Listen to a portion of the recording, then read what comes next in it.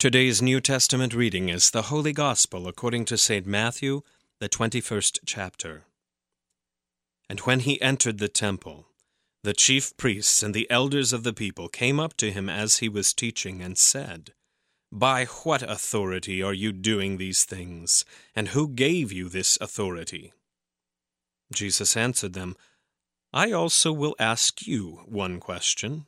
And if you tell me the answer, then I also will tell you by what authority I do these things. The baptism of John, from where did it come? From heaven or from man?" And they discussed it among themselves, saying, "If we say from heaven, he will say to us, 'Why then did you not believe him?' But if we say from man, we are afraid of the crowd, for they all hold that John was a prophet." So they answered Jesus, "We do not know." And he said to them, "Neither will I tell you by what authority I do these things. What do you think? A man had 2 sons, and he went to the first and said, 'Son, go and work in the vineyard today.' And he answered, 'I will not.' But afterward he changed his mind and went. And he went to the other son and said the same. And he answered, 'I go, sir,' but did not go. Which of the 2 did the will of his father? They said, 'The first.' Jesus said to them, 'Truly I say to you, the tax collectors and the prostitutes go into the kingdom of God before you. For John came to you in the way of righteousness, and you did not believe him, but the tax collectors and the prostitutes believed him.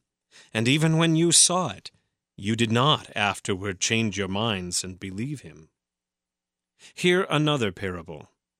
There was a master of a house who planted a vineyard, and put a fence around it, and dug a winepress in it, and built a tower, and leased it to tenants, and went into another country. When the season for fruit drew near, he sent his servants to the tenants to get his fruit. And the tenants took his servants and beat one, killed another, and stoned another.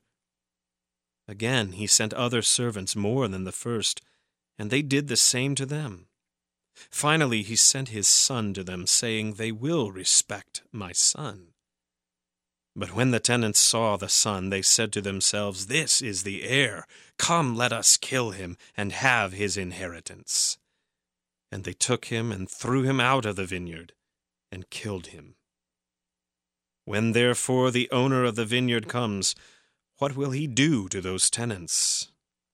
They said to him, "He will put those wretches to a miserable death, and let out the vineyard to other tenants, who will give him the fruits in their seasons." Jesus said to them, "Have you never read in the Scriptures, 'The stone that the builders rejected has become the cornerstone. This was the Lord's doing, and it is marvelous in our eyes.' Therefore I tell you, the kingdom of God will be taken away from you, and given to a people producing its fruits. And the one who falls on this stone will be broken to pieces, and when it falls on anyone, it will crush him." When the chief priests and the Pharisees heard his parables, they perceived that he was speaking about them. And although they were seeking to arrest him, they feared the crowds, because they held him to be a prophet. This is the word of the Lord. For today's meditation on God's Word, we welcome Pastor Gavin Mize. In the name of the Father, and of the Son, and of the Holy Spirit. Amen. By what authority are you doing these things, and who gave you this authority? This is the question that they asked Christ. And it's really not the first time, but it was the first time after the triumphal entry, when they were praying, "Hosanna, Hosanna, Hosanna in the highest, come and save us now." And then Christ cleanses the temple, and then he curses the fig tree, and then they ask, by what authority is all this happening? And we've seen it before when they've asked, who has the authority? Who do you think you are that you have the authority to forgive sins? Which is it easier to say? To a lame man, get up and walk, or that your sins are forgiven? So it's all about the authority, because of course it is impossible for man to forgive the sins of another man without the aid of the Holy Spirit and Christ's death and resurrection. It's easier to say, stand, walk, take up your mat and go home, than it is to say, your sins are forgiven apart from Christ. So when he speaks with that authority, they ask him about John the Baptist and etc. And they try to figure out what phraseology to use to track Christ in his words. Christ gives a few parables. First, the parable of the two sons. They had the first son whose father told his son, go out into the vineyard and work today. And the son said, no, I'm not going to do that. And then he changed his mind and he went back and he worked the vineyard all that day. And then the second son who said, I go, sir, when he was asked to work in the vineyard, and then he blew it off. He simply didn't go. He didn't work. Which one was the righteous? And they say the first. And Christ says yes. Truly I say to you, tax collectors and prostitutes will see the kingdom of God before you who think that you are righteous, because they repent and believe.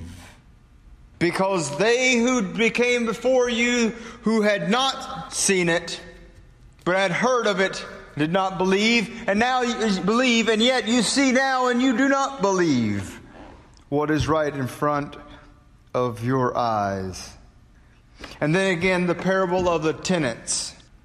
When the vine dresser would send servant after servant into the garden, into the vineyard to work, and they would beat and torture and kill each one that the master of the vineyard sent. But then the father says, I know, I'll send my son, because they will respect my son. And so the son enters into the vineyard with all authority. He goes on behalf of his father. And the wicked tenants say, let us kill him, for he is the heir, and we shall have what is his. And so they murder him. The Jews likewise rejected the cornerstone in which the house of Israel was built. The heir was sent, the Son of God, Jesus Christ himself, and he died the death of a criminal, even though he was the heir. It is as if we could have strangled the breath out of him so that we could receive the riches that are his. But in the irony of all ironies and the twists of all twists, it was by his submission unto death that we are the benefactors of the heir, of the master of the vineyard. Christ has the authority. Now what does he do with that authority? He takes that authority to the cross to forgive sins.